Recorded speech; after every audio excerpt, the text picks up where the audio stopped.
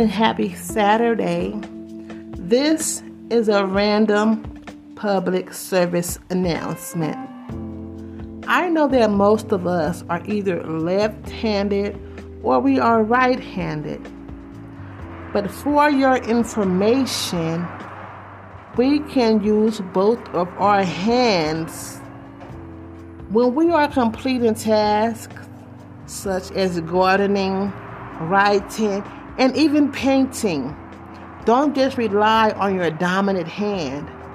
Sometimes you should be switching and using your non-dominant hand, because that non-dominant hand will become as powerful as your dominant hand if you learn to use it more often.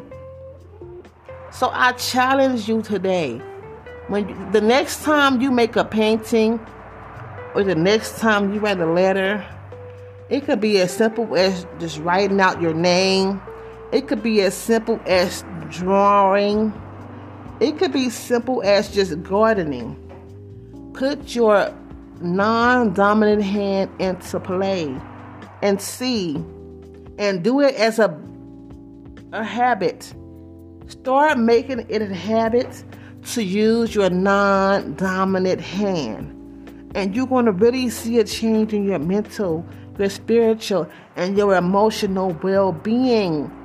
Sometimes we don't realize that the small things matter, and we have to train ourselves to step outside of whatever box it is that was drawn for us. Because see, there really is no box, but there is a box in your mind because it was drawn out for us. And now we live into the confinements of that box. And the limitations that we experience and that we encourage because of that, we don't see it. It's a subconscious thing.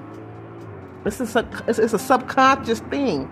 But I challenge you all to go ahead and step outside of that box.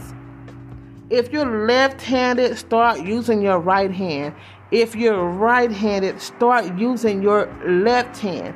It could be as simple as practicing painting with your right hand behind your box, because your right hand is your dominant hand. Put your dominant hand behind your back and paint with your non-dominant hand. When you're writing something, put your dominant hand behind your back and write with your non-dominant hand.